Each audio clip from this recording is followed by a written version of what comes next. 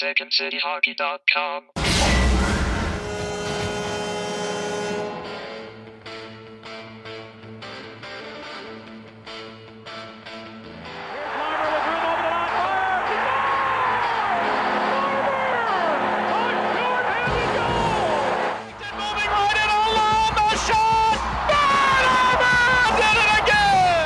University of North Dakota, Jonathan Toews. Commit to us. Commit to the jersey. Commit to our people here.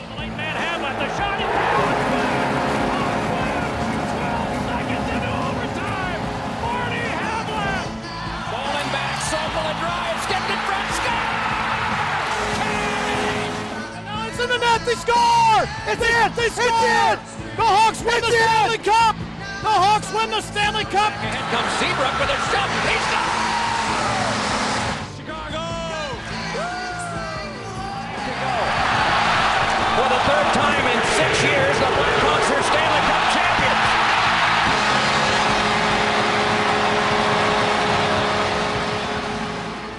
Welcome into another episode of Musings on Madison here on the Second City Hockey Podcast Network. I'm your host, Dave Melton, and I've got my three usual line mates with me this evening and is going to be with us the rest of the season because three of us just wasn't enough, and four certainly not a crowd. So we're going to run with this grouping for the rest of the season and just see how it goes. But first off, it is the analytics darling of Second City Hockey, Shepard Price. Hello. I fell asleep right then, just like I fell asleep watching the Carolina game last night. Yeah, that's fair. The third period was painfully boring. Like the first two, the second period was all right when the Hawks scored those two goals real quick. But then after, like the rest of the second, and especially like there was a 10-minute stretch in the third where there were like no whistles and like no shots on goal. And it was just like dump and chase. Yeah, the Blackhawks have been having like really fast third periods recently, or I've just been watching really fast third periods recently. Maybe that was a Vegas game. Maybe it's those two teams are starting. Those two teams are starting to blur my head. But yeah, like there was 4 shots aside at even strength in the third period. Not great.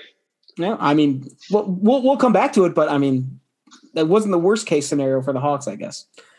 But we'll come back to that in a second. But we have two other people to introduce. From first off, he is the Second City Hockey. What Jeff Rickley is the Thursday. It is Mil Savage. I have no opening monologue prepared. All right, well that's good. Then we can move on quickly to the next one. But a quick shout out to my buddy Jimmy, who I know listens to the podcast, who's a huge Thursday fan. So that was for him. Shout out Thursday. Thursday rules. There you go. All right, can confirm.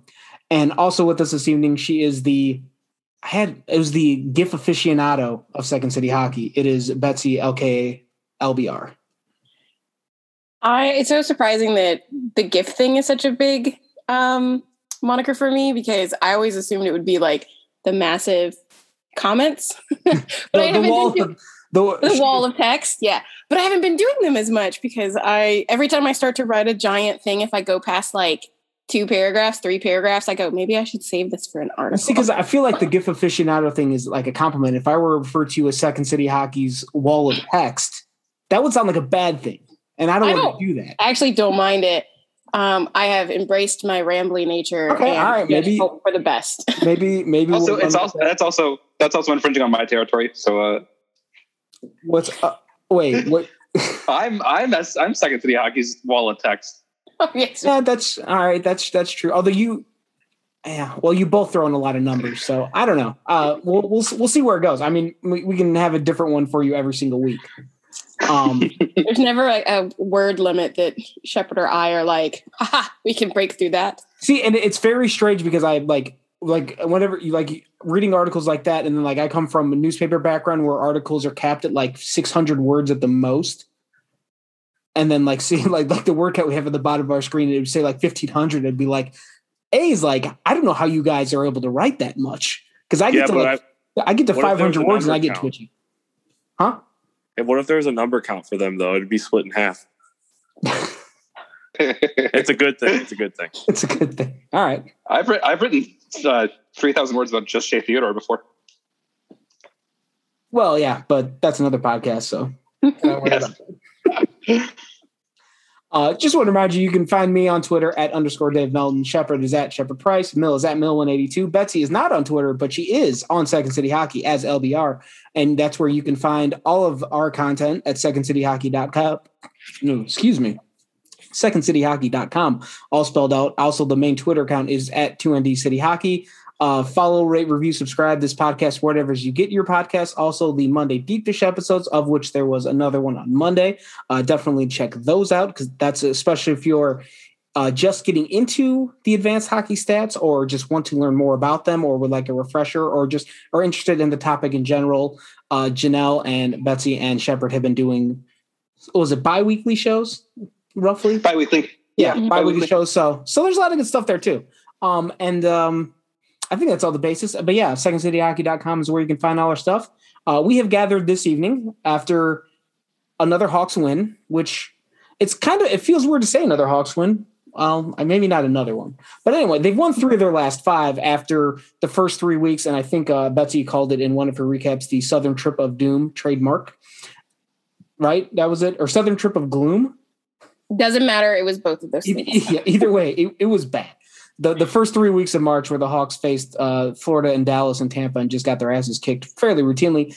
And then they came back and beat Florida twice. And then the last 2 against Nashville were kind of gross.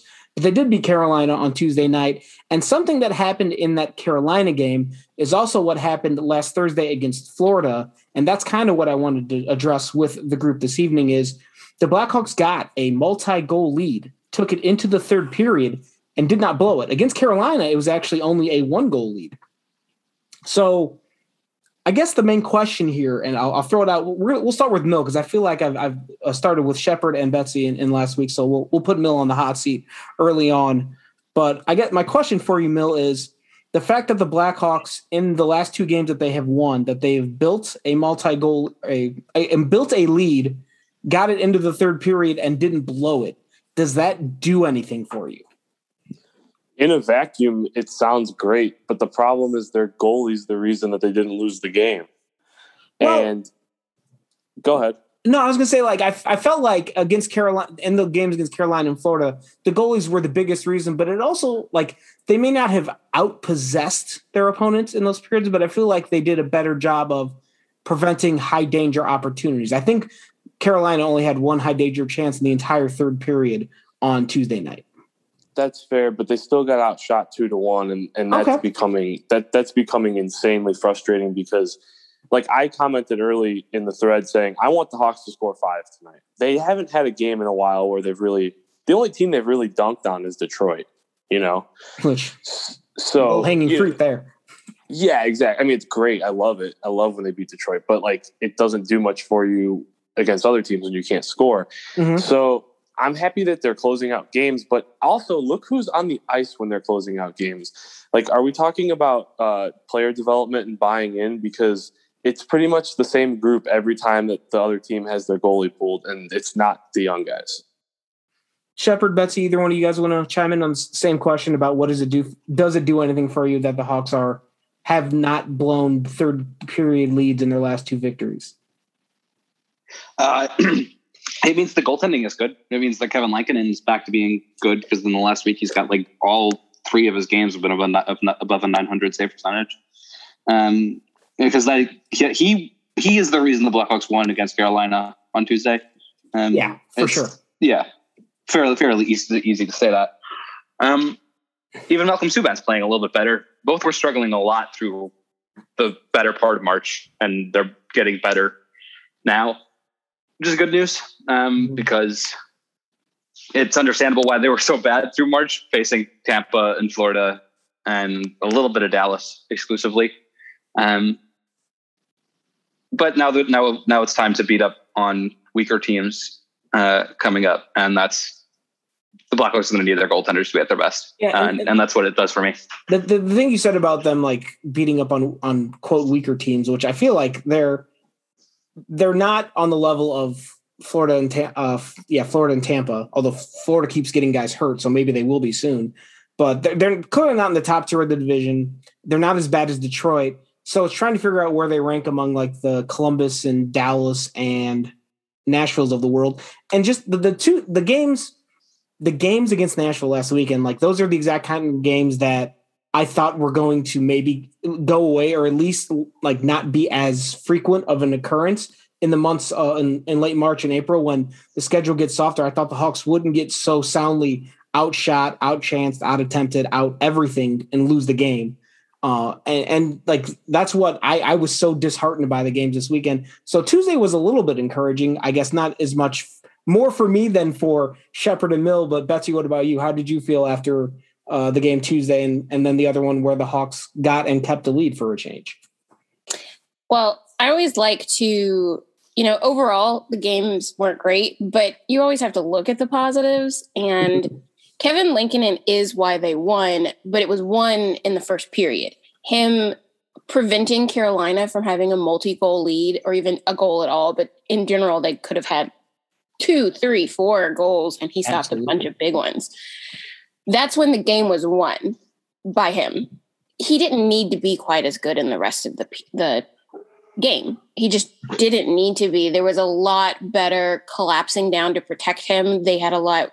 I made a comment in both the game thread and when we were just chatting that Carolina is so good at suppression of passes that they don't even have to block that many shots. They do, but they wouldn't have to because they're just so good at preventing you from getting anything going.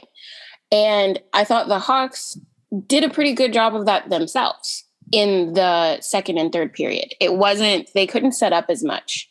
They do not disrupt in the neutral zone well still. Why we don't like it. Whatever, we're not going to go into that again. But once they got into the DZ, I thought they did a much better job there, and I thought they did a really good job in Florida. So if you're looking at positives of things that are changing, that's good. The reverse of that is they couldn't get anything going the other way because it's like they could do one or the other. They can't offense at all if they're playing defense, or they're all offense and they can't defense at all. So there's not a very good balance to that. But I mean, at this point, you got to look at whatever you can get. And we were all complaining about how they couldn't close out games, and they've done it now twice. If they can continue to do it more, I think that's good. I am impressed by that, at least a little bit. Yeah, it's hard to go too overboard about just one game, or even in this case, just 2 games.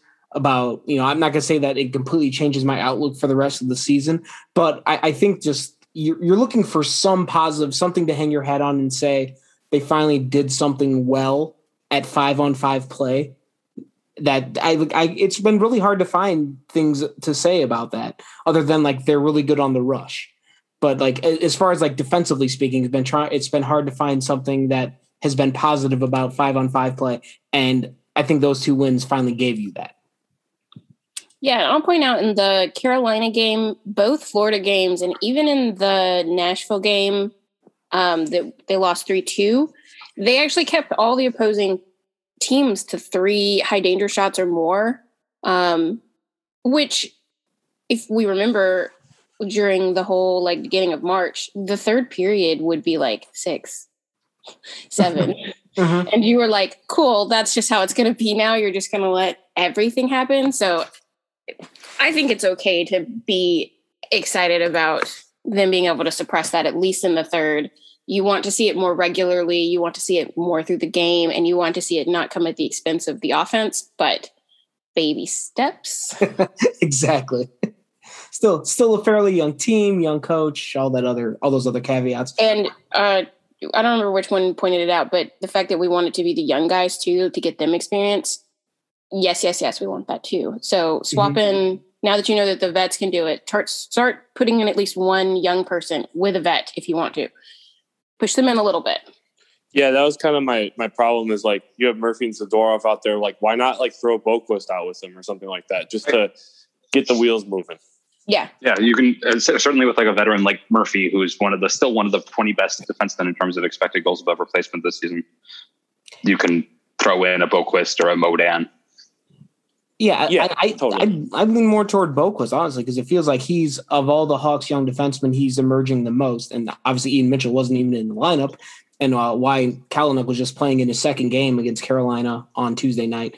But I mean, you look at the shift chart from Natural Stat Trick. I have it on my screen right now, and it doesn't have the times on it, so it's not the greatest way to tell. But the last 7, 8, well, let's see, 1, 2, 3, 4, 5, 6. Last 7 shifts of the game were either Dahan Murphy, Keith, or Zadorov. Those 4. So no Boquist, no Kalanick in the last 6, 7 shifts of the game. So I don't know. I just that's been a gripe I think we've all had since February, and we're about to be April tomorrow, and actually April today if you're listening to this podcast on Thursday. But it's let them try it. So let the young guys at some point try and do that. Let Ian Mitchell, when he's back in the lineup, let him try. Let Aaron Boquist try, because I'm not convinced that all 4 of those defensemen we just named are going to be around in 2 to 3 seasons. And Boquist has been playing good. It's not like, he's too inexperienced. He's been one of the better defensemen up with Murphy. He's been very good on defense. Like there was the goal that drew all the attention online when he went behind the net chasing a player and got past the slot, and Ryan Johansson was open by 3 miles, which was a whole other discussion. That's what he's supposed to do there. That's why we hate the system. Well, see, but either way, that even if that was just a small rookie mistake, like Boquist has been doing that less and less and less lately. So you'd like to see him at least get a shot out there in the final 2 to 3 minutes of a 1-goal game, just to see if he can do it. But Dave, I want to argue that's not a rookie mistake, because that's what he's told to do. Well, I mean, I think, didn't JC just say that that's not what they like? He and Boquist both were like, no, not really. And I was like, you cannot tell from the way that they play regularly. We're all like, hey, they always do that, so it must be a part of the system. Yeah. And then they come out and say, well, actually, no. And you're like, but then why does it happen that often? And it's not every shift. Yeah, it's rookies and vets. So I don't. I guess it's like, the way I interpreted it from the quote from Colleton was that they are supposed to chase behind unless they're unsure if they have support in front of the net, which it's always, I don't. Yeah, because when that goal happened, Dahan was on the boards by the faceoff dot with another guy. Yeah. So I guess, I mean, yeah, that's the entire debate, because like, and to Mill's point, like if he's not supposed to be doing it, it's not communicated very well because it keeps happening. Well, I just want to say too, like I don't put much stock into what Collison tells the public, not because I don't trust him, but they don't really talk about stuff like that. And when he was asked about guys switching back towards the beginning of the season, he didn't even have an answer. It's true. So it's like, he's not going to tell us. He doesn't care. Well, I mean, he might care, but no, I mean, he doesn't care to leak that information. No, yeah, that's the one thing with hockey in general, and I think it's even more of a problem this year because of the way press conferences are set up. Everything's on Zoom. It's one reporter at a time. You can't really. It's hard to do follow-up questions and all that. But I feel like hockey there's not a lot of great time for an analytical questions about like specific plays and moments in the game, because like especially this season with the compacted schedule, like if you take the NFL, for example, you have the post-game press conference and the coach meets with the media on Monday after the game and usually has to answer a bunch of questions about what went wrong in the game that happened on Sunday. With the NHL schedule this season, like the Hawks play Tuesday night. They have a practice on Wednesday where the coach might meet with the media, and the focus is probably already moved on to the game that's happening Thursday night. So there's not a lot of time for reflection. It seems like this season more than others, but can I throw one more thing about that play and then I'll end it? Go ahead. So in that play that we're talking about where Boquist was behind the net, and this was the game-winning goal, right? Yeah. It was the Gale. If you want to know which game we're talking about, it was against Nashville. One of the games last weekend where Ryan Johansson scored and there was nobody within 3 years of him. A pass from behind the net from Arvidsson to Johansson. So in this weird system, the forwards sit back, and technically he beat Soderberg there. because he came through from the right wing side and then went through the slot where Soderberg was defending. This is a problem for me because not just the system, but people keep pumping 35-year-old Carl Soderberg's tires about how we're going to need him for a playoff push. It's like need is a strong word. No, it's been said. Well, that's where I come back to the point of you should, if that's what people are saying, maybe you should question who you're listening to. Oh, well, the people are saying stuff like that directly to me. So, I mean, it's just, what can I do? Yeah. That kind of, I mean, it might be a perfect jumping off point for what we're going to talk about next this evening. And that was a little bit of an early trade deadline discussion because April 12th, which is 2 weeks from this past Monday, that is the trade deadline. I believe it's April 12th. Monday, April 12th at 2 p.m. Central Time is the trade deadline. And so the thought that I've always had with the rebuild of whatever it is the Hawks are doing is you sign veterans on expiring contracts in free agency, and then you hope they have a good first half, 3/4 of the season so you can flip them at the deadline for picks and prospects. So with that thought in mind, I guess you look at the Blackhawks roster and you look at the veterans that they've signed to one-year deals, and there was a handful of them. And you're looking at this roster. I guess the question is, out of the veterans that the Hawks signed, so this is like Lucas Wallmark, Matthias Janmark, Carl Soderberg, and Soderberg was more of a necessity once they found out that Taves and Doc were gone, is the main reason he's here, not necessarily because they so desired his presence on the team. And you might maybe even toss in Calvin DeHaan. I know he wasn't a free agent signing, but he's a veteran guy that may or may not be around long term. Are any of these guys like players that you look at, and this is just for all three of you, any of these players are guys you look at and say, I need him on this team in the future?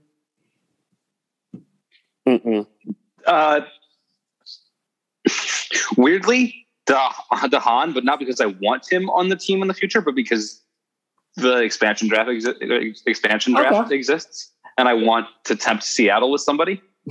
Okay. Well, because the name that always comes up is Matthias Janmark. Yeah. I am fine moving Matthias Janmark. Well, and then you won't have to say his name anymore. Sorry, Betsy, go ahead. People had such a weird, like, almost like boner for him to start the season. It was such a weird, like, positive, like, people were like, oh, I love him. And I was like, why? What about him made you have that reaction? No, I think that was partially driven by the team because the way they were hyping him up on broadcast and, like, social media posts, like, they were trying to turn him into something. It seemed like there was some sort of, it almost felt like that was like the organizational mandate. Like, we need to make Matthias Janmark not the face of the franchise, but we want everyone to feel good about him for some reason. No, they're trying to turn him into a first round pick, which is not going to happen. So that's correct.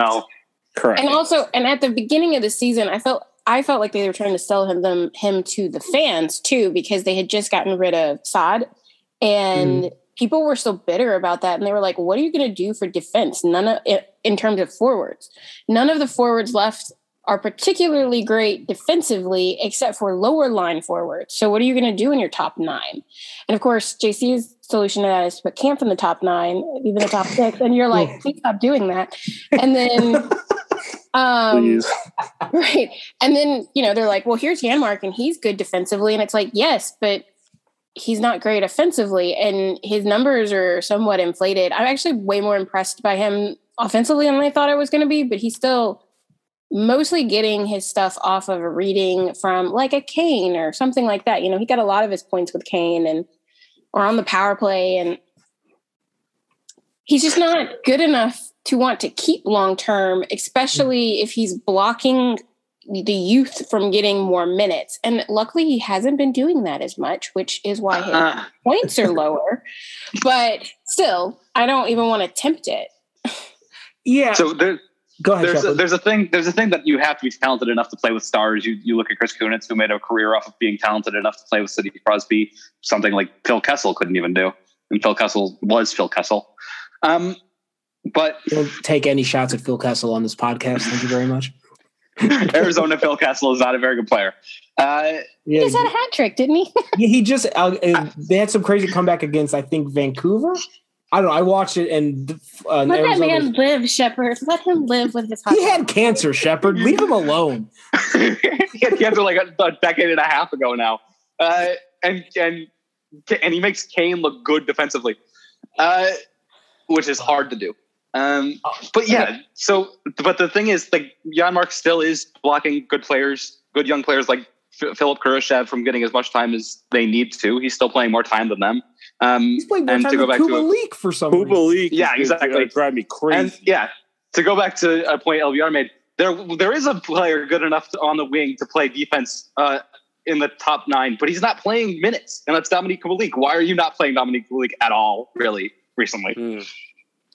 Somebody did point out, and I wish I could credit the commenter from Second City Hockey that did point out, like, they were about neck and neck with average ice time 5-on-5 in a game. And it's just that Janmark is getting more PK time, which is why he's pulled ahead Kubalik in a overall ice time average. Although I would argue that Kubalik should be a couple minutes ahead of Janmark in 5-on-5 ice time. So yeah, exactly. It was I want to say it was Ray's 28. Yeah, the biggest Steve Larmer fan on the internet. We'll get into that.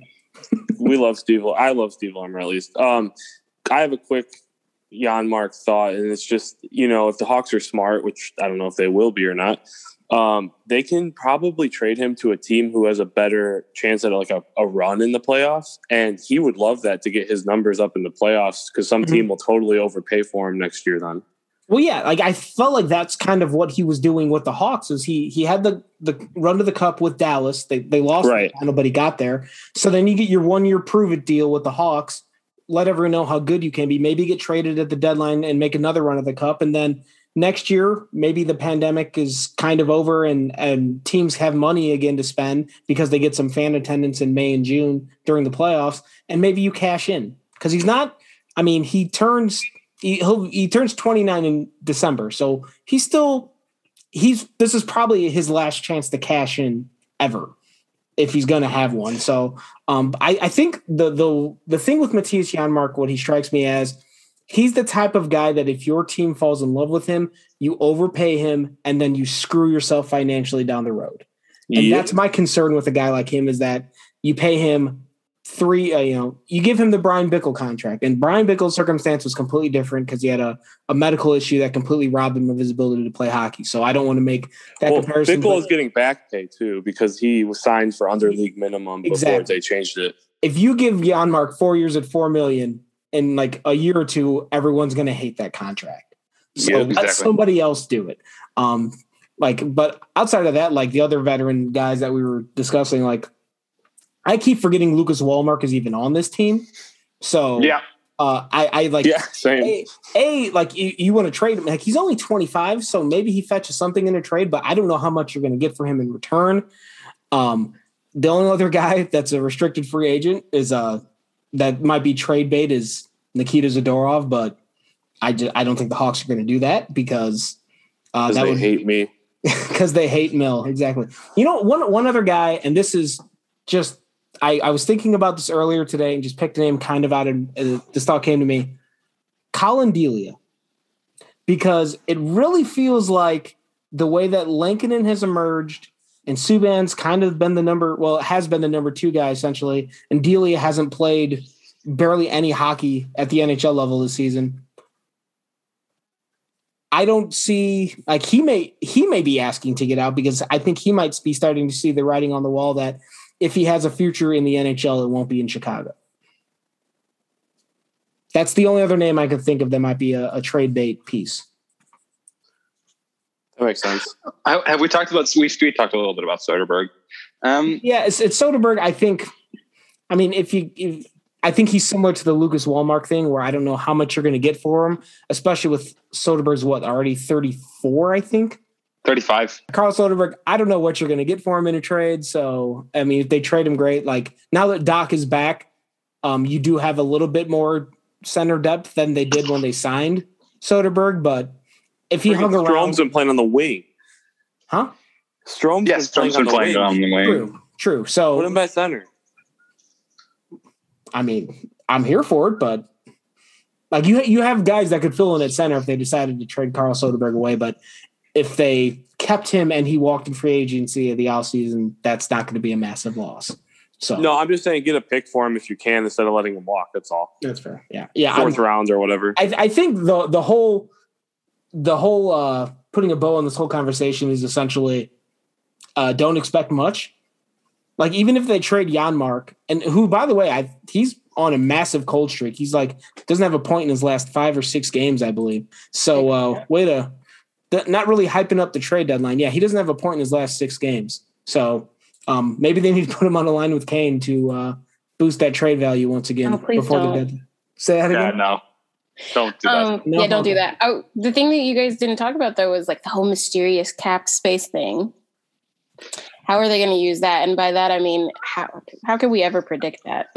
I mean it's the name that people keep throwing around is Andrew Ladd. But his contract is terrible and for too long. Yeah, it's too long. I think he could get a buyout though. I wish I had a better, more in depth. The LTIR process is something that is I don't understand the entire ramifications of it. It's very strange to me, so I have no idea. I just know the NHL somehow can like wipe their hands and contract disappears like a magic trick. Well, so for Ladd, his buyout would be like still 4.8 for the next 2 years, and then it drops down to like only 333,000. But I just don't think the Blackhawks haven't really bought anybody out either. Like that's not a thing that Bowman does very much. No, they did the compliance buyouts with Steve Monador and was it Rosti Olesh? Was that the other guy? Roslav Olesh, shout out. That's a deep cut. I think that was the guy they bought out. Don't quote me on that, but I know they bought out Monador, but I can't remember the other one. Yeah, and so they haven't done a normal. They haven't done a normal buyout. Bowman seems like somewhat resistant to that. So yeah, I don't think they're going to take anybody on and then buy them out. I would say we probably don't know exactly what to expect because now that John McDonough's gone and not overseeing all this, it might be a little different. That's true. I was trying to temper people's expectations on like, cause people were like, maybe we could get like a first or a second for taking like Taylor Hall and eating half of his cap hit. And I was like, nobody's gonna give you a first for that. Last year when they had the 3 team trade with Toronto took on $2.5 million and got a 5th. So base your expectations on that because the cap, nobody's giving out first really this year is what seems to be like the consensus that like people are very resistant to that.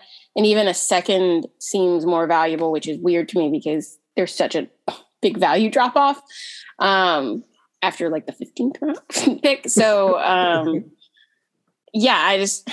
just temper expectations on that too. Yeah, I guess like kind of building off your point is just it's probably going to be a boring trade deadline from a Blackhawks perspective. And it seems like league-wide, like Taylor Hall seems like he might move from Buffalo and maybe they ship out Jack Eichel. I haven't really kept tabs on Buffalo other than to see how many more games in a row they're losing, which I think it's at 17 now. They lost in a new way. I can't remember which Buffalo Sabres fan or player was like, we were winning and we didn't know what to do and panicked. And I was like, was one of the young ones, maybe Darlene, I don't know. I think it might have been Darlene. Yeah. Darlene and Miller were the 2. And you were like, oh, poor sweet child, you're being destroyed. It wasn't Henry Jokiharju? I don't think he was playing. I want to throw one more thing before we get off this topic. Oh, please do. I want the Hawks to make the playoffs every year. No doubt. That's the team I cheer for. But I just don't see them getting past a team like Tampa in the first round if that's what they match up with. Mm-hmm. So I just don't want them to do the thing where it's like, oh, we're in a playoff spot. Let's just keep everything the way it is. If they have an opportunity to get something, like if nobody offers anything for Janmark, then I mean, what can you do? Yeah, no, I agree with you completely that you have to maintain that long-term focus that they said they have now. So if someone offer you a second or a third round pick for Matthias Janmark, get his ass out of here and get that pick, or you get a decent prospect. So right, totally. That's all I wanted to say. And certainly don't buy. Do not buy this amount. I think I have myself convinced that we don't have to worry about that. But which will tell me the Hawks will buy 3 guys for no reason. And also, Shepard, I have 2 Phil Kessel jerseys. Are they the ones from Arizona, though? No, I have Leafs and Pittsburgh. Proves my point. I got him on sale once he was traded. All right. Well, we're going to take a timeout, and we're all going to yell at Shepard for his Phil Kessel slander.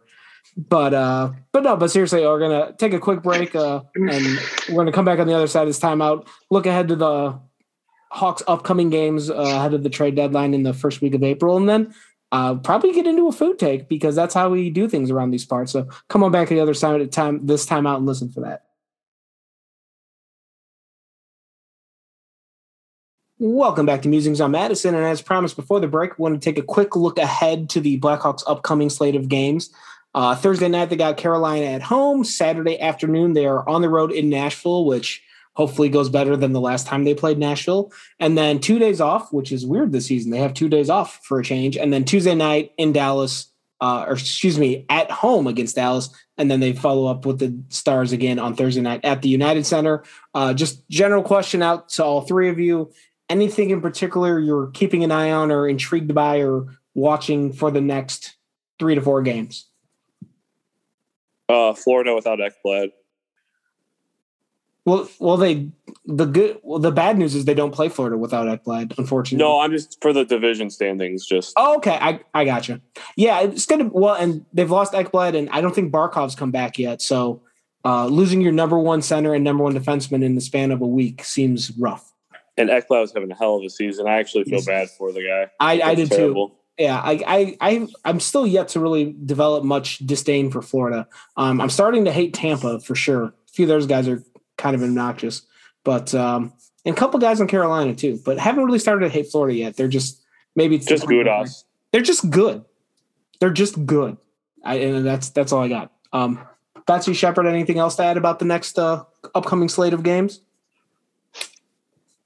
They need to beat the bad to mediocre teams. Like they need to get back to doing that, even if it's a little bit miragey, that's okay. And then they need to be better against the good teams. Like I'll take that as like a positive. Beat who you should beat if you want to be in the playoffs. And I'm not saying performatively maybe they should, but like if they actually want to be in the playoffs, you have to beat Columbus and Detroit, and you have to beat them fairly decisively. And you need to beat Nashville and you need to beat Dallas. Then you can at least allow yourself a little bit of wiggle room against these better teams, but play better against them is all I want so bad. Just win a 5-on-5 battle one time. Yeah. They've been at like 33% recently. When was the last time you watched a game and thought that the Hawks were the better team at 5-on-5? 2016. Yeah, I was going to say, not recently. You laughed, but I mean... That one Lightning game, like the first game back from having played them since the beginning of the season. The one they lost. Yes, they lost it, but they were really good. And I don't know if it's because, Tampa just didn't want to turn up against the Hawks, because we've been talking about this whole time that the Lightning are like teams like the 2015 Hawks and even the 2017 Pens. They were like a little bit in cruise mode, and like their analytics aren't quite as good as previous seasons. And so Tampa's cruising a little bit, and they just do enough to win. But that was a good game for them, for the Hawks. And I was really sad that they lost that one and then won the next one, because they weren't very good in that game. Yeah. But just more like that. Could you just like the last 10, like there's like 10-minute periods in the Predators games that they were good in, and you're like, could you do that just a little bit more? Just win one game where the number one star isn't the Hawks goalie? Yeah. Add 10 more minutes every time. So you did 10 minutes against Predators. Now can we go for 20? And then the next game maybe 30? Don't let the Corsi drop off by period every game, and don't get outshot 2-1. And I know people are going to be like, oh, those are just numbers. But it's like, no, you could see it on the ice. Like they get outshot 2-1 and win 2-1, Mill. That's 2021 Blackhawks hockey. And shout out my brother told me, my brother Steve, shout out. He was like, yo, you should put on the bingo card, Hawks get outshot 2-1. And I'm like, nah, they won't do that tonight. I'm an idiot. 2021 Blackhawks hockey is they get off to a 3-0 lead and then blow it. no lead is safe, no deficit insurmountable. I think it's Angry Giant in our comment section came up with that, and it is the perfect quote about this team. But Shepard, you had something to add?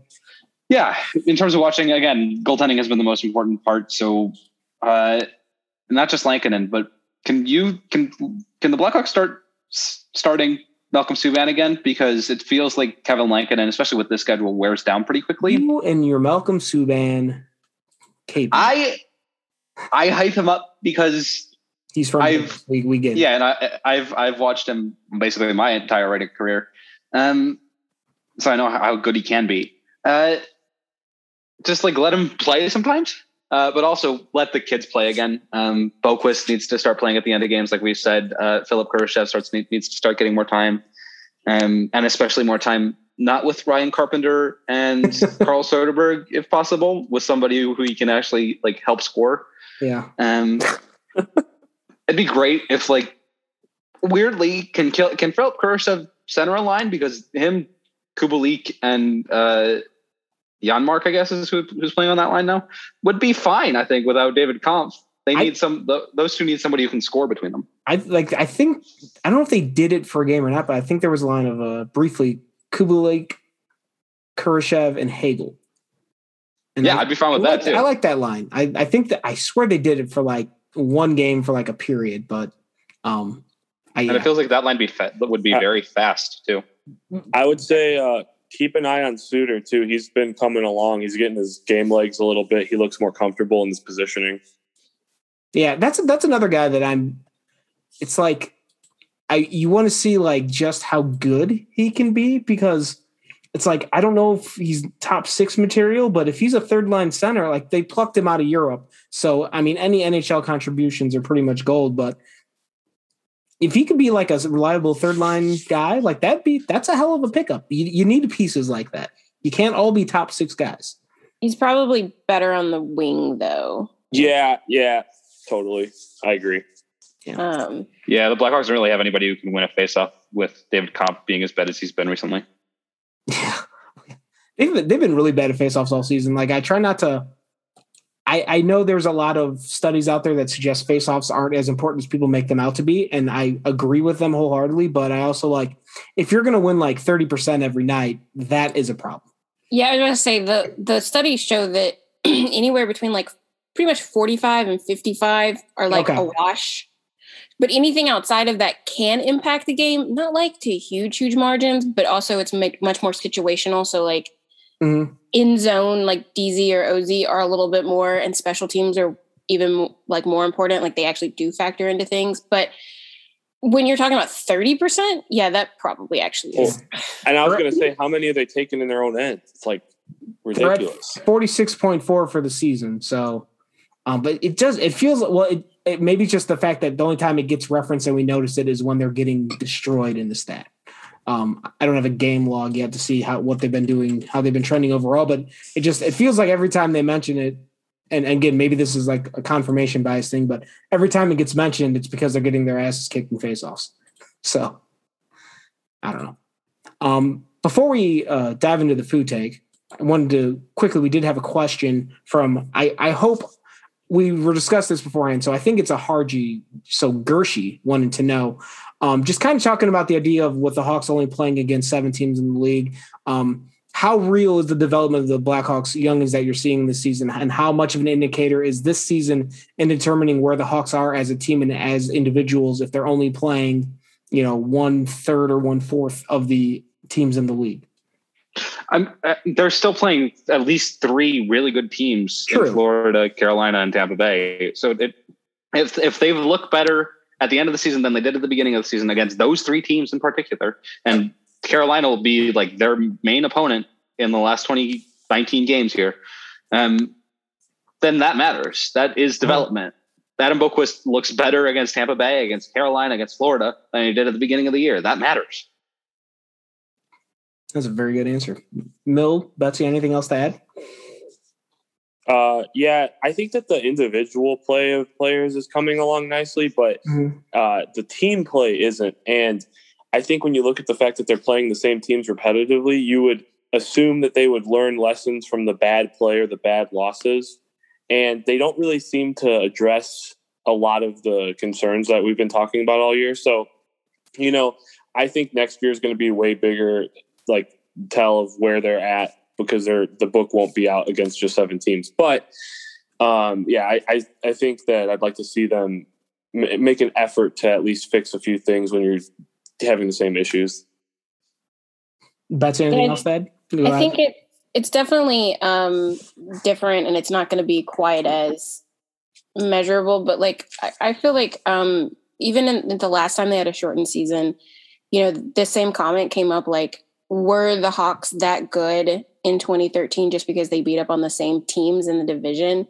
And, it turned out, yes, they are. They are that good. They stack up better across, like, I can't remember who was doing a thing. They were, maybe it was Jay Fresh, and he was using Top Down Hockey's information, but he went back through a bunch, and the adjusted numbers for teams going back all the way to like the 70s, I can't even remember, but that 2013 team was really high, and it's like, well, was it inflated by the division? And I don't think it was, because they like completely rolled over, even to the end. I think they rolled over the Bruins more than even the score suggested, because they like were just better every game. Mm-hmm. So I think this is fine as a measuring stick. It's just not as diverse, so you're not seeing quite as many possible options. So you are playing Nashville, who's boring too much, but we were playing Minnesota before that. It was boring.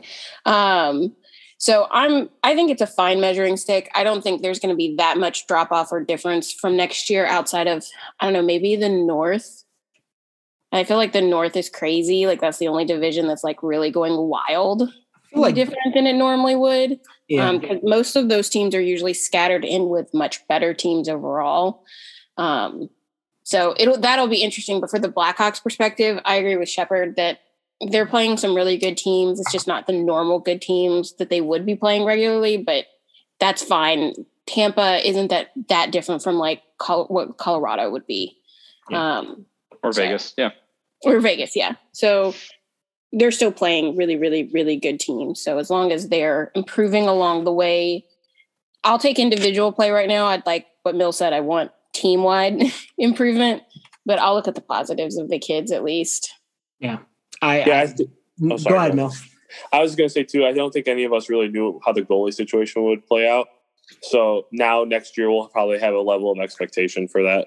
Yeah, I think that's one thing that, like, as far as like individual matchups go with like skaters, that's one thing, but good goaltending against Tampa is going to be good goaltending against Colorado and Toronto and all the other top teams in the league. So like if Kevin Lankinen keeps doing Kevin Lankinen things, like I don't think you have to worry about him as much as you might say, how the forwards will look against some of the other top teams in the league. So I think you could put more stock in a good goaltending this season, even on a small sample size of opponents compared to the skaters, if that makes sense. Yeah. And I just looked ahead real quick, and you guys are talking about like where, like the barometer of where the Hawks are going to be at by the end of the season. Last 8 games, starting April 27th, Tampa, Florida, Carolina, Dallas. So we're going to know a lot about this team by May 11th when all that's over with, and whether or not they're in the playoffs. So should be interesting to watch. If Dallas is fighting for that spot and they're healthier, that's going to be a hell of a way to end the season. And maybe by May 9th and 10th, the last 2 games, those are at the United Center. Maybe we'll have people in the building. Well, you know how must-win games are for this Hawks team. That's very true. And that's another thing we can learn about when we get to that point. And back to Betsy's point real quick, while you were talking, I went to Natural Stat Trick and just looked up the 2013 playoffs. Last 3 games of that season for the Hawks, expected goals percentages, 57, 63, 55 in the Stanley Cup final. That's pretty good. God, I miss those teams. And people don't really know, but Marian Hossa was like, he couldn't even move. He was so hurt. Oh, yeah. Yeah. So think about taking like the best player to ever walk on the earth, basically, for the Hawks. And like they still kick Boston's ass. Yeah, 2-way player, all that. Hossa's like the key to a lot of the success, and they still won that, and he couldn't even move because his back was so fucked up. So that Hawks team will forever live in my heart. Same. All right. Well, I think it's time for all the hockey talk. So I think it's food time. And this is so it's my turn this week, and this is building off of what Betsy talked about last week involving grits. And as we got near the end of the conversation, I Googled like where to get Southern food in Chicago and found some place that I haven't been to yet. So I apologize, Betsy. I have no grits report yet. But I think what like this is a thing that's been bothering me a little bit lately. Like pre-pandemic when I like got to do a little bit of traveling throughout the States. It's starting to bother me that the way food should be a regional thing, I think. This is the idea, is that if I want good Southern food, if I want some good grits, I need to go to the South to get them. If I want good Chicago style pizza, I need to go to Chicago. Same thing with New York for pizza. I mean, go to one of the coasts if you want good high quality seafood. So I'm bothered by the way that food is like there's like Portillo's in Arizona. Portillo's does not belong in Arizona. That is a Chicago thing. If you want that stuff, you have to go to Chicago. So I think that the take here is that food should be a regional based thing, and we should stop taking food items into places that are not their natural habitat. I don't like that. Okay. My immediate reaction was, what about people who can't travel? They'll never get to experience some of that stuff, you know? Like, then that's on you. I can admit it's maybe a little bit like there's some privilege associated with being able to travel, but I don't know. It's just that it was starting when I saw like Portillo's in Arizona. I'm just like, this doesn't belong here. This doesn't make sense to me. And like Giordano's, there's one in Indianapolis now. Like, get the fuck out of here. Indianapolis and Aurelio's in Florida. Yeah. See, I don't know. I don't know why we went there because I can get that like, next to my house. let me take this to the extremes then. So the only pizza you should be able to find outside of New York City is like Detroit style in Detroit, deep dish in Chicago, and nothing in LA or Boston. I mean, you can have pizza, just make your own version. That's a regional food invented in like New York. New York invented pizza? Yeah. Pizza's not Italian. Pizza's American. Yeah, that's what I say. It doesn't exist it wouldn't exist in the South. That's not a Southern thing. Like Southern could exactly. not put that. I guess have you ever had? Us in Chicago don't get to have barbecue. All right. Maybe it's more of a specific. This wasn't maybe the most well thought. It was just an idea. I have a thought on this though. I see your point because you're talking about places like Portillo's, but if you really know a region like Chicago, or like for me, like my family's from, my dad's from Pittsburgh, so we grew up going there a lot. You can get a Permane style sandwich elsewhere, but it's not going to be the same as going to a greasy hoagie joint in Southside Pittsburgh. Like the real places, you can't really translate them. Yeah, I could see if you're talking about like very well-known specific restaurants. Yeah, maybe that's spread. That's fine, but like stylistically, I think it's okay for people to. Okay, maybe that'd be a more coherent version of this take. Is that like just the chainage of restaurants? I guess is the part that bothers me. I mean, like national chains, like McDonald's, Burger King, whatever. You know, they have those overseas. That's fine. I don't care about that. But just like regional chains, I feel like maybe that's what it's. Regional chains need to pick their region and stay inside of those regions and not branch out of them. There are Midwestern ones, there are Southern ones, there are New England ones, there are West Coast ones, there are mountain ones.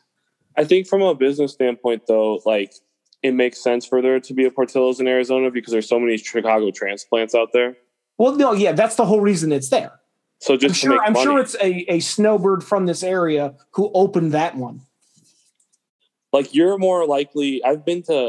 There's been times where I've been in Arizona and I've tried to find Coyote stuff to take home, and I would see Chicago teams before I'd see the Coyote stuff. Oh, absolutely.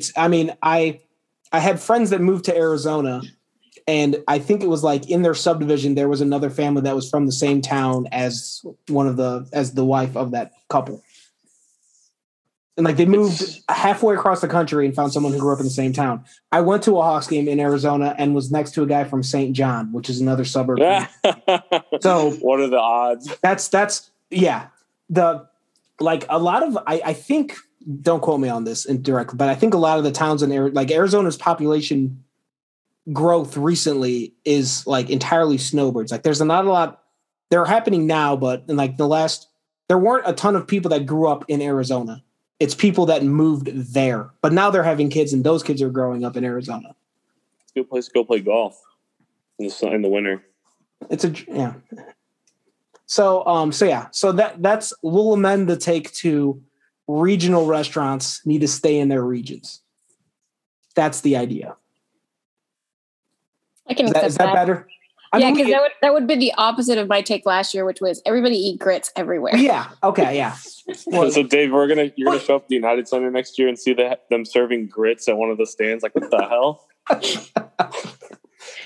In Nashville, they have a really good Japanese place on the 200 level, and ever since I found it, I'm like, cool. I'm just going to be eating noodles out of a box sitting in the stand. Such a weird thing to eat at a hockey game or any sports arena, and I'm like, whatever, give me some chopsticks and let's go. I'm about to say like there's an element of like portability with food at professional sporting events because you have to eat it on your lap, and noodles don't sound like very portable for that. It doesn't matter. I don't know. I've gotten them like a few times. I think it's Japanese. Whatever. I go up to the stand and I go, please give me the number 2 because it's delicious. Okay. For what it's worth, I think you could do noodles. If they're like in a portable, if they're on a portable like bowl, they're in a little box, like like macaroni and cheese. That you could do that in the stadium. Okay. For what it's worth, the Hawks, before they switched to all the corporate sponsorship, they had some pretty interesting Hawks and Bulls, I should say, had some pretty interesting restaurants in the UC. But now it's like they don't even have real Chicago pizza. They have DiGiorno's in every stand. It's not. It used to be Connie's forever. And like I think Riccobeani's maybe for a little bit. Well, they had like one place that was like a one-off, I think, because the 300 level was where all the food always was. So I would go to a place called Mexican Fiesta before taking my seat, and they had like nacho like things and whatever. Now it's all corporate-y and weird. Like the 100 level is all like the like chain restaurants have all moved in to the United Center now. Like I haven't been. You got to go down there and get ice cream. Do they still have the ice cream of the future for the last 30 years? Some Dippin' Dots? I don't know. I get the waffle cone, and they have like hand scooped ice cream outside like 113 or something, and it's either strawberry or cookies or cream. It's very good. That sounds delicious. I tell you, man, I all I want 308 Ironworks classic steak sandwich. That's all I want right now. And kettle chips. You guys will laugh at this. The first period heat chart, like where the heat charts were in relation to the Hawks logo, I have a jersey that looks like that from spilling nacho cheese on it. I've made that exact same mistake with mustard on hot dogs at baseball games. Wearing a White Sox jersey. I don't eat anything that I feel like I'm going to spill on myself at games. Well, I don't want cheese anywhere near me. Cheese is a bad choice at sporting events. The UC is so crammed now that like if you bump into somebody the wrong way, you're screwed with your whatever you're eating. All right. Well, we covered a lot of ground with the food take, so I think that'll do it for this episode. Any other final thoughts before I put a bow on all of this? Let's go find grits, Dave, in Chicago. I need a report. I can't even remember the name of the place, so I'm going to order them and make them at home. I guess I'll go to the grocery store, see if there's a grits kit for me. But yeah, that'll do it. That'll do it for this episode of Musings on Madison. Shepard is at Shepard Price. Mill is at Mill182. I'm at _Dave Melton. All of those are on Twitter. Betsy's not on Twitter, but she is at Second City Hockey under the moniker LBR, where you can find all of her articles and the rest of ours at secondcityhockey.com. Spell that all out. The main Twitter account is at 2ND City Hockey, where me or Mill or maybe even Shepard or Betsy later in the season, we're usually tweeting a bunch of nonsense and probably GIFs throughout the course of the game. Follow, rate, review, subscribe, wherever you get your podcasts. If you want to leave us a 5-star review, we'd much appreciate it. But I think that's going to do it for the show. Thank you to the three of you for coming to hang out for us this evening. Thank you very much for listening to this episode. I am Dave, for Mill, for Betsy, for Shepard. Thanks again. And as always, go Hawks.